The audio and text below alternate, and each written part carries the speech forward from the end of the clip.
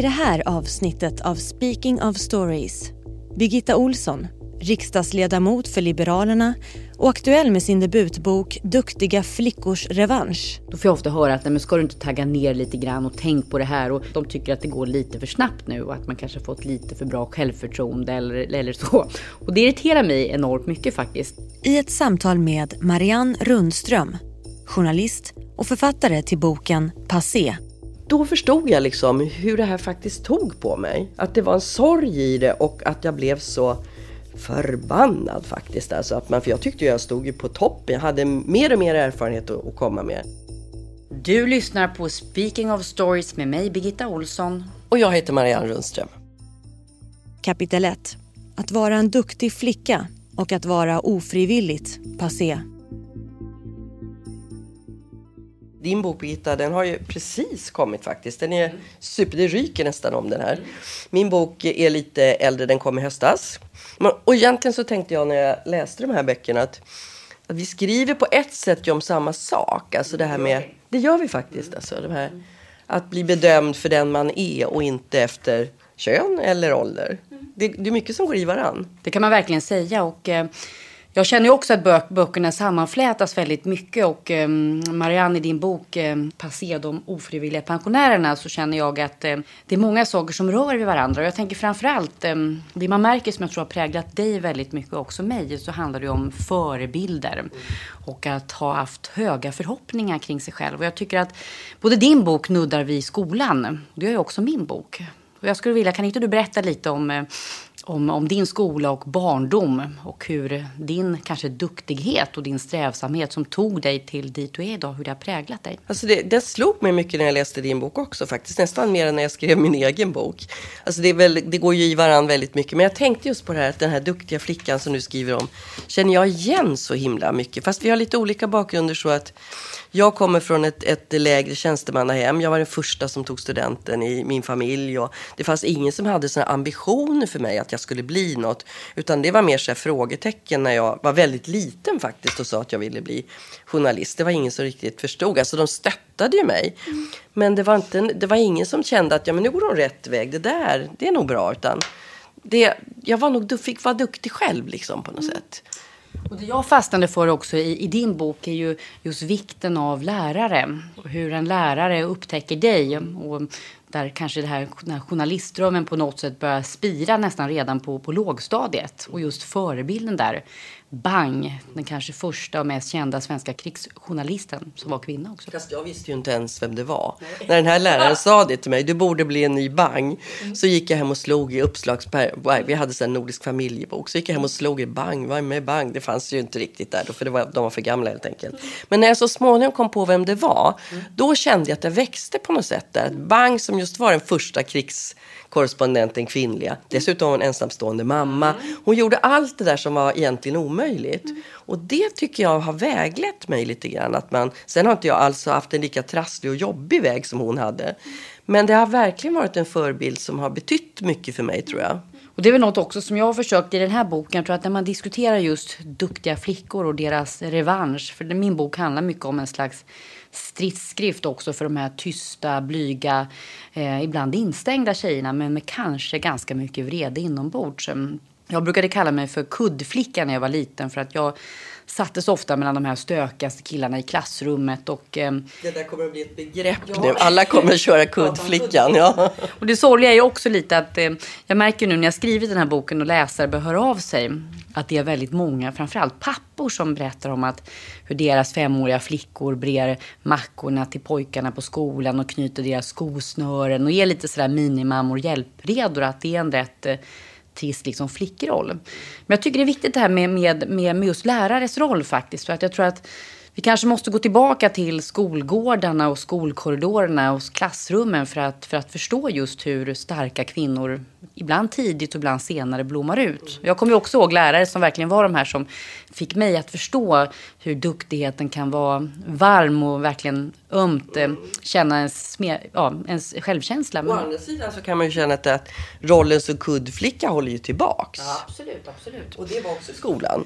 Det var också i skolan och där kände väl jag också väldigt tydligt hur man präglades mycket under hela sin uppväxt. Jag kommer från en familj där mina föräldrar är lärare bägge två. Det är också någon slags bred medelklass. Och min mamma var den första i vår släkt som fick chansen att läsa på universitetet. Och det präglade mig enormt. Att hon verkligen såg det här med att flit är fint, kunskap och bildning. Och det är ju så att den säkraste biljetten kan man säga för flickor i alla länder, i alla kulturer, hela världen att göra sig någonting annat än vad de kommer ifrån. Det är ju ofta strävsamhet och utbildning, hårt arbete. Så att det är väl något som jag försöker predika i min bok också väldigt, väldigt, väldigt tydligt. För jag tycker det som är så fascinerande också när jag har läst din bok, Marianne, Passé de ofrivilliga pensionärerna, hur åldrar hela tiden flyttas fram genom historien. Jag är ju 41 år nu och tvåbarnsmamma och mitt i någon slags karriär. När jag var liten så var man ju väldigt gammal när man var 41 år. Och man var ännu äldre om jag går till min mammas generation. Hur hon såg på 41-åringar. Men idag så är man ju nästan, inte tonåring hela livet. Men samtidigt så är åldern en väldigt stark dom för kvinnor. Ja, mycket mer tror jag faktiskt än för män. Nu jobbar jag i en rätt känslig bransch måste man ju säga för det. Alltså, nu jobbar jag på Sveriges Television. Och där är det ju väldigt, alltså tv-mediet är ju brutalt egentligen när det gäller ålder. I Sverige ska jag säga. För går du till USA och tittar så är det inte alls likadant. Ett ankare som ett programledare i USA ska gärna vara en mycket erfaren människa. Gärna över 70. Och det var ju faktiskt den anledningen till att jag skrev min bok. Det började där en gång i tiden.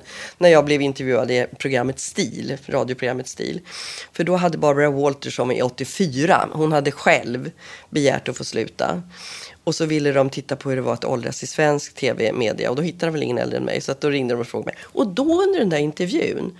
Då kom jag på. Då började jag själv formulera hur jag egentligen kände och upplevde den tiden. Jag är ju 65 nu. Det här kanske är 10 år sedan nästan. Men det var under 60 i alla fall. Då förstod jag liksom hur det här faktiskt tog på mig. Att det var en sorg i det. Och att jag blev så förbannad faktiskt. Alltså för jag tyckte jag stod ju på toppen. Jag hade mer och mer erfarenhet att komma med. Jag kunde mer och mer. Jag var säkrare och säkrare i min roll. Och dessutom så var jag ju inte där du är nu. Med små barn. Utan jag behövde inte sticka hem när de började spy på dagis. Utan jag kan ägna hur mycket tid som helst. Och då väckte det en sån vrede i mig liksom. Att man inte såg vilken faktiskt resurs det var. Varför tror du att det är så att dels att vi i Sverige har mycket större problem med att människor är äldre när de gör karriär och håller sig kvar längre? Varför är det ett problem och varför är det så mycket mer skoningslöst hårt mot kvinnor än mot män? Alltså mot kvinnor tror jag att det handlar en hel del. Dels om att du har ju alla de som sliter ut sig helt och hållet. Alltså som inte ens orkar jobba till kanske 55 eller 60 i hela vårdsektorn. Men och i mitt bransch är det liksom just det här att det finns en utseendefixering som du gör i reklam också på många andra ställen. Men däremot måste jag faktiskt säga att när jag skrev min bok så hittade jag ett Sverige som jag inte visste fanns. Att vi stack ut så oerhört mycket negativt när det gäller synen på åldrande och äldre. Och hur man får ha en roll i arbetslivet längre. Ingen av våra nordiska grannländer fungerar på det sättet. Eller på andra sidan Atlanten vad du vill. Men däremot hittade jag inte svaren på varför det är så. Det kanske du kan se mer. Ja, men du har sysslat med politik och så. För jag tänker den här pensionsreformen som liksom är 100, vad är den vid det här laget? Den är 105 år gammal. Alltså att det var en sån vinst när den kom. Det var en sån oerhörd reform. Så att sen har man inte velat peta på den. Tror du att det kan hänga ihop? Ja, det är ju oerhört intressant för att om vi ska kunna förvänta oss den välfärd som vi har idag också i framtiden så måste ju fler jobba mer och fler måste jobba längre. Så att det som förra statsministern sa, Fredrik Reinfeldt, att vi måste jobba till vi är 75, vilket kommer vara liksom normen för min generation. Det slog ner som en bomb, men det var ju en brutal sanning. Och det tror jag är något vi måste se till, att Europas befolkning ser ut som en upp- och nervänd pyramid. Det är många äldre med väldigt få unga som ska försörja de äldre. Så att det här är ju otroligt viktigt. Och jag tänker ibland tillbaka på mina morföräldrar som var lantbrukare.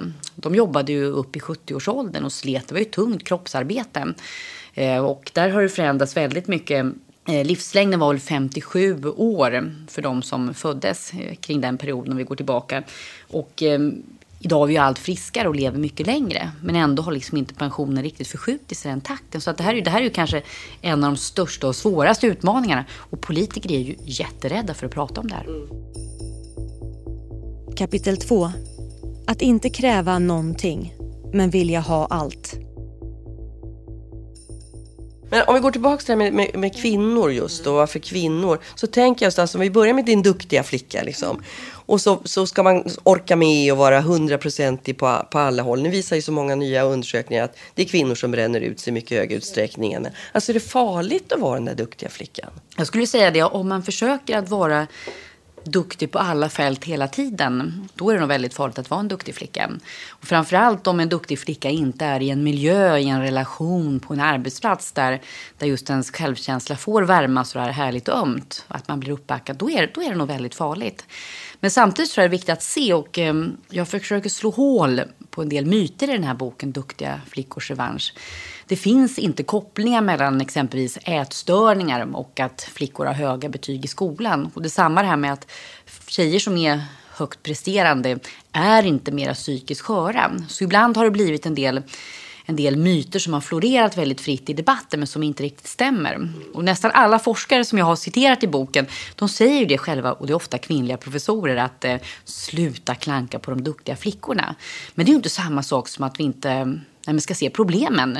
Jag blir ju jätteorolig när jag ser hur utseendehets går väldigt långt ner i flickors åldrar på ett sätt som inte var lika vanligt när jag var liten. Och jag ser också hur unga kvinnor tycker och tänker och känner att man alltid måste klara allting själv. Nu har det blivit lite bättre i Sverige att det går att köpa hushållsnära tjänster. Det är inte bara den rika överklassen som kan göra det med gott samvete, utan fler har råd och orkar och vågar göra det. Men det är fortfarande det gnager. Men alltså hur mycket av de där myterna har stått i vägen för duktiga flickor? Jag tror väldigt många av dem har gjort det, och jag tycker att för mig som politiker, för att skapa en bättre tillvaro för duktiga flickor, så handlar mycket om det jag kallar för LAUP. Lagar, attityder, utbildning och pengar. Att vi måste ha lagar som främjar jämställdhet. Vi måste till att vi ändrar attityd med att jobba med jämställdhet på förskolan. Se till att tjejer utbildar sig, oavsett om vi vill jobba som ingenjörer eller bli frisörer. Men också det här med pengar, cash is queen, att bli ekonomiskt oberoende. Har man en egen lön och en egen inkomst, då är det enklare att lämna en dålig relation och en dålig arbetsplats. Och det tror jag att vi måste se till att flickor och kvinnor gör valen så medvetna vi kan. Jag är rätt trött på tjejer i min generation som har delad ekonomi med sin pojkvän. Och lägenheten skrivs på killen, han köper bilen, hon köper semesterresor och maten, och sen dumpar han henne och då står hon utan ingenting. Och det är faktiskt rätt vanligt också bland människor som är medvetna om sin situation. Det ser ju jag nu som börjar komma upp i pensionsåldern. Även om man lever i en relation så har ju kvinnorna mycket sämre pensioner. De har varit hemma mycket längre med barnen och glömt bort att skriva de här avtalen när man har fört över pensionspoäng på varann och så. Så det går ju igenom alltihopa. Men jag skulle vilja veta varför du blev en sån där duktig flicka. Jag tror nog att jag formades mycket av att min mamma var klassresenär. Och min mamma föddes på den västerbottniska landsbygden. Och min mormor och morfar gick bara i skolan ett par terminer. Och min mamma var den första som fick läsa på universitetet. Och jag tror att jag fick också någon form av lite tacksamhetsskuld. Att om jag inte skulle utnyttja mina möjligheter så vore det lite grann att trampa på de kvinnor som inte hade fått möjligheterna. För min mamma och hennes systrar, de flesta av dem, det var ju en roll eller två roller. Och det var att vara mamma och att vara maka. De själva kom i sista hand. Och det livet hade min mamma valt bort, och jag ville också inte leva så. Och det tror jag var väldigt viktigt för mig att känna det. Fast du fick ju känna av det där. Det kommer jag ihåg, de här stora rubrikerna när du fick ditt första barn och samtidigt skulle ut till i Europaparlamentet. Och så var det hon är gravid, det kommer aldrig gå. Nej, absolut. Och då kände jag lite grann att som kvinna och politiker så vill man ju prata om politik, inte så mycket om hur många barn man har eller hur man lever sitt liv privat. Men då var det väldigt viktigt för mig att ta den striden. Jag födde ju 2 döttrar under mina år som minister, och det blev ju en våldsam debatt vid första dottern. Jag skulle tacka nej till ministeruppdraget. Jag beskrevs som en självisk person, jag var okvinnlig, jag tänkte bara på mig själv. Men sen födde jag ju dotter nummer 2, och då blev det ju ingen debatt alls. Så då kände jag att jag hade statuerat ett exempel på något sätt. Att faktiskt visa att det går. En av mina stora feministiska förebilder är ju Ingrid Bergman. som ju levde långt före sin egen tid. Man kan verkligen ha åsikter om hennes livsstil ibland. Det är en helt annan värld. Men hon fick ju verkligen känna av de här olika måttstockarna för kvinnor och män i sin bransch som skådespelare i Hollywood. Och hon har sagt någonting att jag kräver ingenting, men jag vill ha allt. Och det tycker jag är så bra sagt, att man inte ska behöva välja. Att förvänta sig att de flickor ska ha samma drömmar och få älska, arbeta och leva på samma villkor som sina pojkkamrater. Men vad var det som hände där mellan barn 1 och 2 då? För det är ju inte så många år. Nej, jag tror att det var väldigt viktigt att visa att det går. Och det tror jag också att det är väl ett feministiskt uppdrag för kvinnor i alla generationer, tror jag, att försöka bana vägen för kvinnor som kommer efteråt. Att faktiskt inse att det kanske är det som är det ultimata systerskapet. Att visa att det går att spränga barriärer. Och den debatten jag fick var ju inte heller ny. Beatrice Ask hade ju haft samma debatt 20 år tidigare då hon var minister i Carl Bildts regering och födde barn. Så att det krävs väl... Nu då? Ja, det hoppas jag ju verkligen. Och jag tycker att det är väldigt roligt också att se att det är flera både småbarnsmammor och småbarnspappor som är kvar i politiken och visar att det går att försöka vara en aktiv förälder, men att också hålla kvar sitt yrke. Men hur känner du? Jag tänkte på just kopplingen till din bok och till tv-branschen som fenomen. Tror du att det kommer att bli en förändring? Det som sker i USA, vi ser allt fler äldre, både politiker men också tv-stjärnor och i alla yrken. Tror du att det kommer att förändras i Sverige eller kommer vi ha de här stora generationsgapen? Jag menar, går man ut på en restaurang i Stockholm idag så är det ofta så att det är nästan uppsorterat utifrån åldrar. Att vi har 2 ytor där vi möts, så det kanske det bidrar också till att det är så pass mycket klyftor mellan generationer. Men kommer vi se en ändring? Jag är ganska pessimistisk när det gäller tv-branschen. Jag tycker verkligen jag har sett en rörelse. Alltså när jag började skriva utifrån någon slags individuell, personlig egentligen vrede just, så blev det ju så småningom mer en samhällelig bok om problemen i samhället. Men tv-branschen tror jag inte kommer att röra sig så mycket. Däremot ser jag många tecken för övrigt att det rör sig. Men tv tycker jag, eller mediebranschen överhuvudtaget, den är oerhört ungdomsfixerad. Otroligt. Jag ser, nu gör vi en stor omorganisation och det är liksom, det ska vara nytt och det ska vara ungt, alltihopa liksom. Utan någon blick på publiken egentligen. Och det där tror jag är en rädsla för, det är en konkurrensgrej tror jag, att man är så rädd att någon annan springer om en i ett nytt spår. Och därför springer alla i samma istället och så ska det vara ungt och det är det man kan komma med. Men alltså den här bristen på att värdera erfarenhet, där tror jag att det kommer att hända någonting. Och när jag pratade med bemanningsföretag när jag skrev den här, de säger ju att nu börjar man faktiskt fråga efter 60-åringar. Ingen ville ha dem för 10 år sedan. Så någonting händer nog, men jag tror inte i min bransch faktiskt. Där tror jag det kommer att ta mycket längre tid.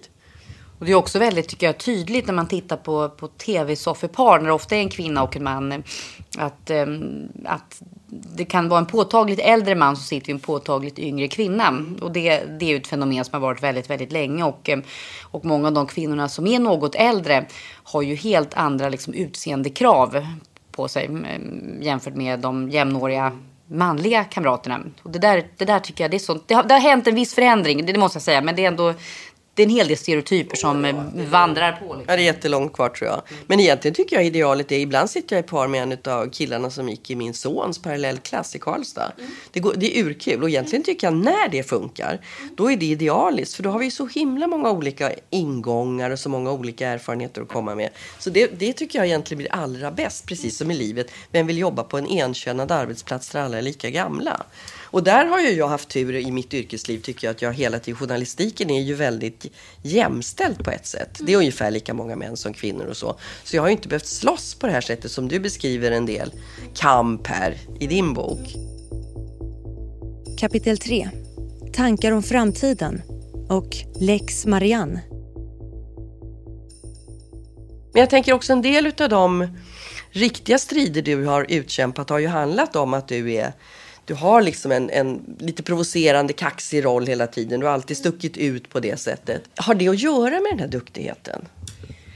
Det tror jag nog också att det har faktiskt. Och jag citerar en fältmarskalk, Wallenstein, från 30-åriga kriget som ju var för väldigt länge sedan. Och han säger någonting att den farligaste medarbetaren du kan ha, det är en person som är duktig, begåvad och framåt, men också har en stark egen vilja. Och det är det, tror jag, den kombinationen som där duktiga flickor som också vågar vara lite aviga blir lite mer utsatta på det sättet. Det finns ju många duktiga flickor som jobbar på i det tysta och kanske inte provocera någon på den här resan, men blir ganska ledsna, ibland kanske till och med lite bittra. Man knyter den här berömda näven i fickan. Men jag tror att det är väl det som kanske jag har känt på lite grann, att jag är duktig, jag är högpresterande.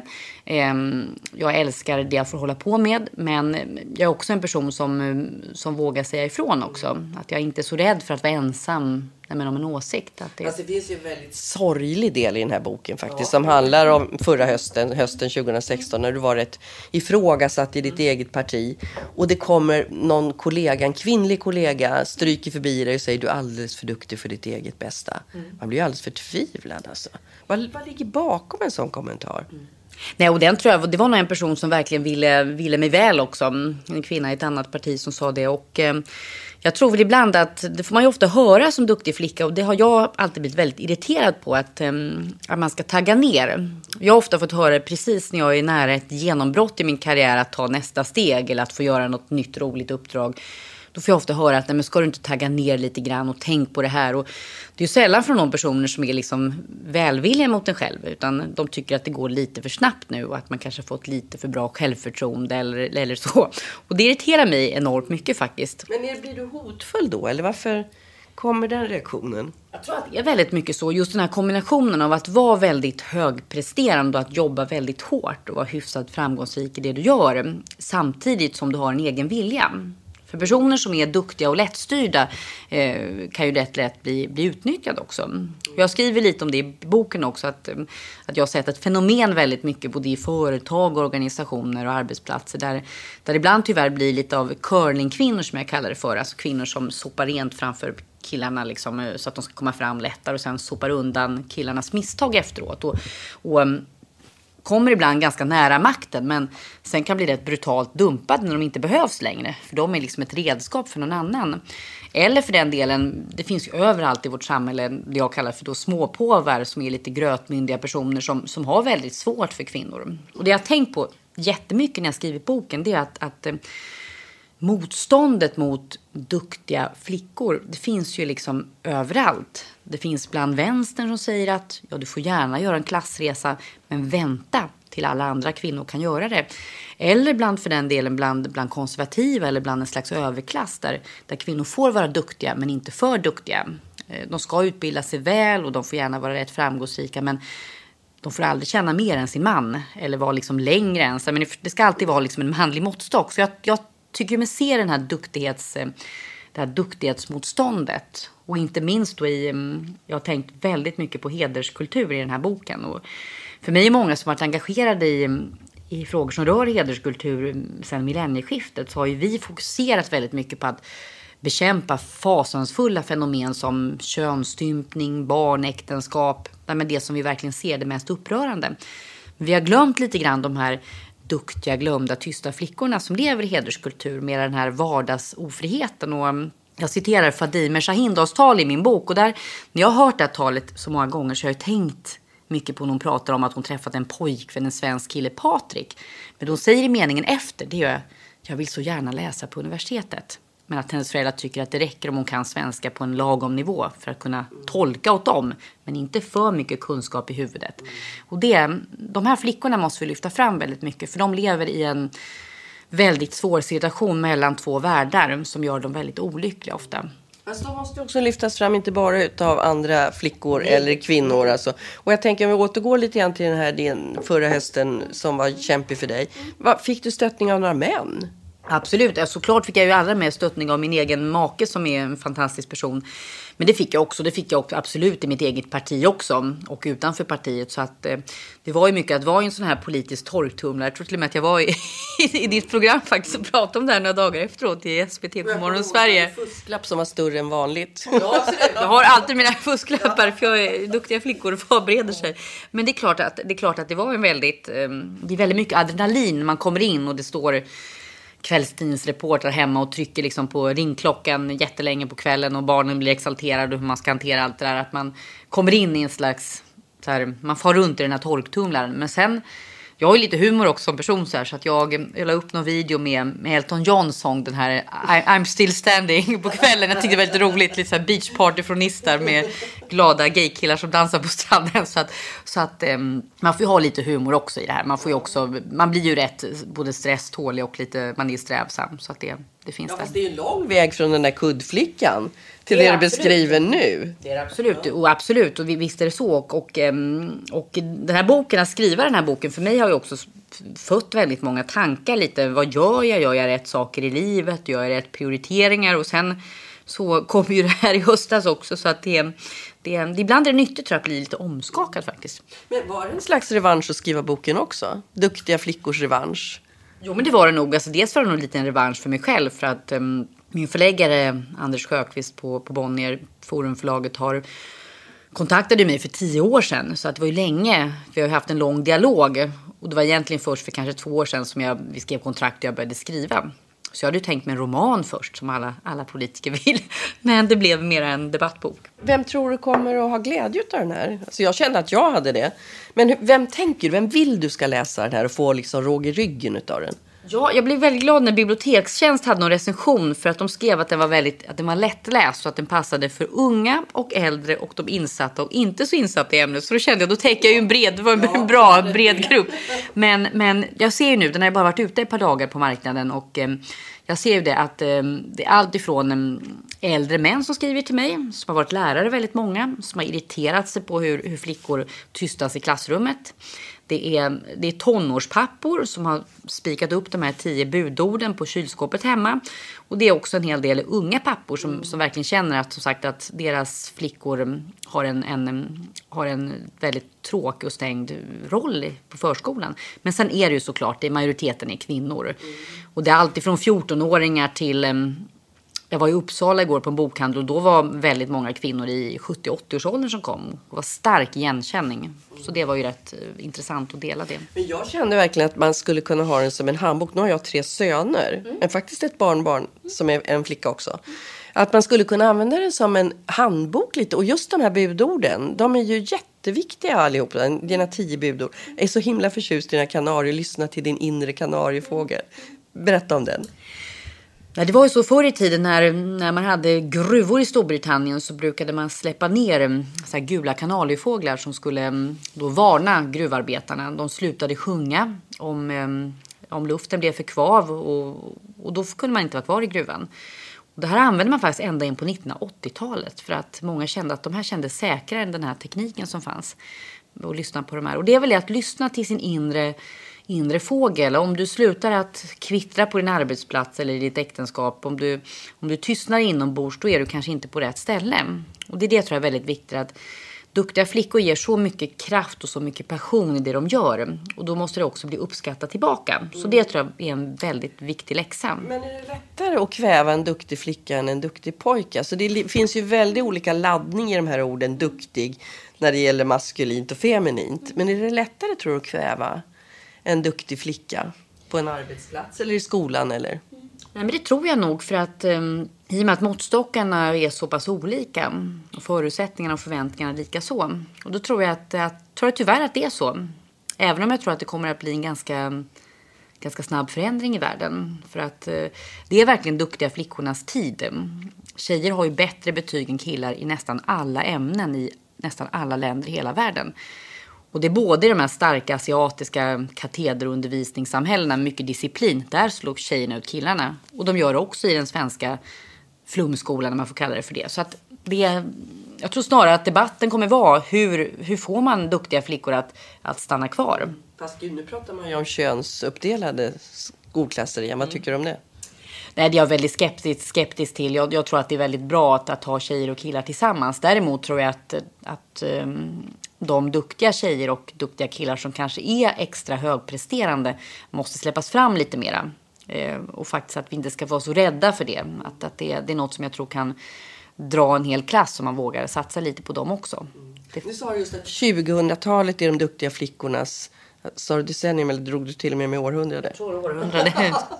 Men då tänker jag också att du har ju med Hillary Clintons tal på slutet här. Jag blev så himla glad när jag hörde det. Hon stod där som förlorare dagen efter. Och så vände hon sig till flickorna, de duktiga flickorna.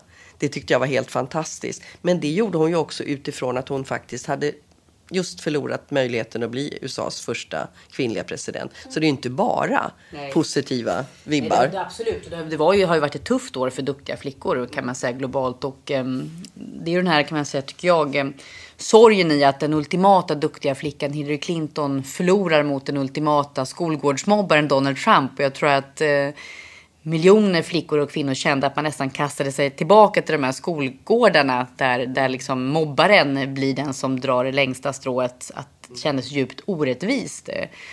Och det sa så mycket om vår tid också. Så jag tror att just nu så är det ett dåligt klimat för duktiga flickor, men därför är det så viktigt tror jag med en feministisk kamp också.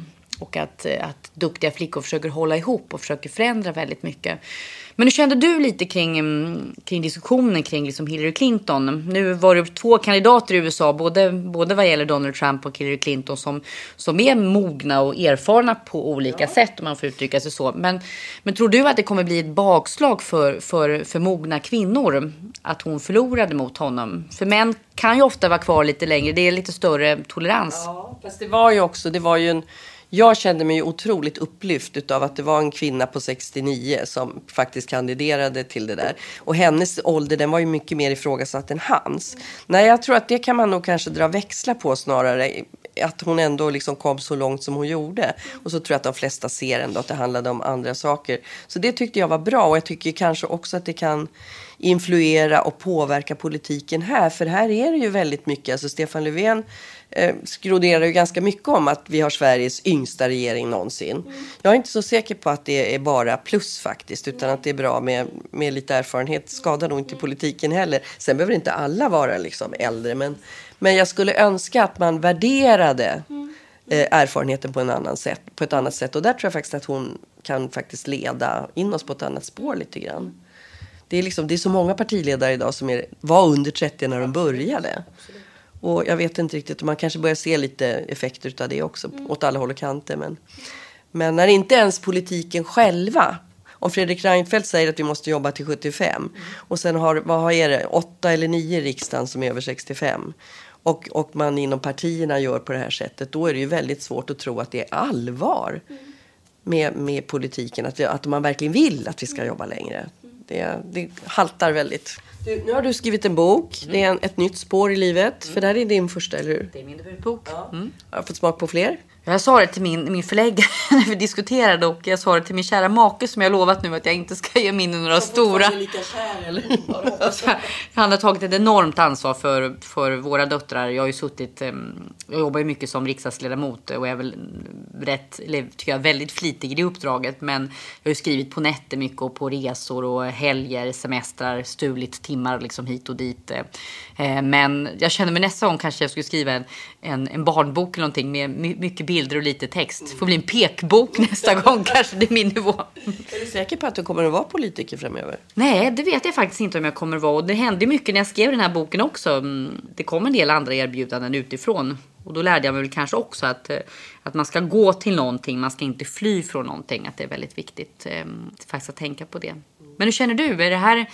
Kommer du ge dig in i ett stort nytt bokprojekt snart, eller behöver du... Nej, alltså jag kände ju likadant när jag skrev, för då jobbade jag heltid. Och det tänkte jag, det ska jag inte göra nu. Inte skriva en bok bredvid samtidigt som jag jobbar heltid.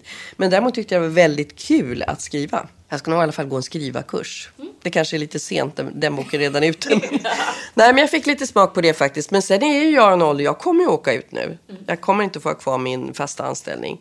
Sen kanske jag får jobba på andra villkor där. Men jag tycker att det är lite spännande att jag kommer in i en tid när det kan faktiskt vara nya spår att gå in på. Det tycker jag ska vara ganska roligt faktiskt. Förutsatt att inte grindarna är stängda överallt för att man är för gammal. Men det tror jag faktiskt inte. Nej. Men jag tycker också det är väldigt sorgligt. Jag tror att det blir ju alltid en väldigt stor upprördhet. Liksom, både kring att diskussionen kring dig och diskussionen kring Claes Elfsberg. Det är många ansikten som är väldigt älskade av svenska folket och som man känner att ni ska alltid vara i rutan där på något sätt. Nej, men att det också, och det tror jag har väckt också, det har nästan varit kanske det viktigaste tror jag för debatten kring att fler måste få jobba kvar om de vill. Och det tror jag har väckt att det är personer som människor känner är starka, vitala, intressanta och känner varför ska de sluta när de inte vill. Så jag tror det har varit en ögonöppnare för många.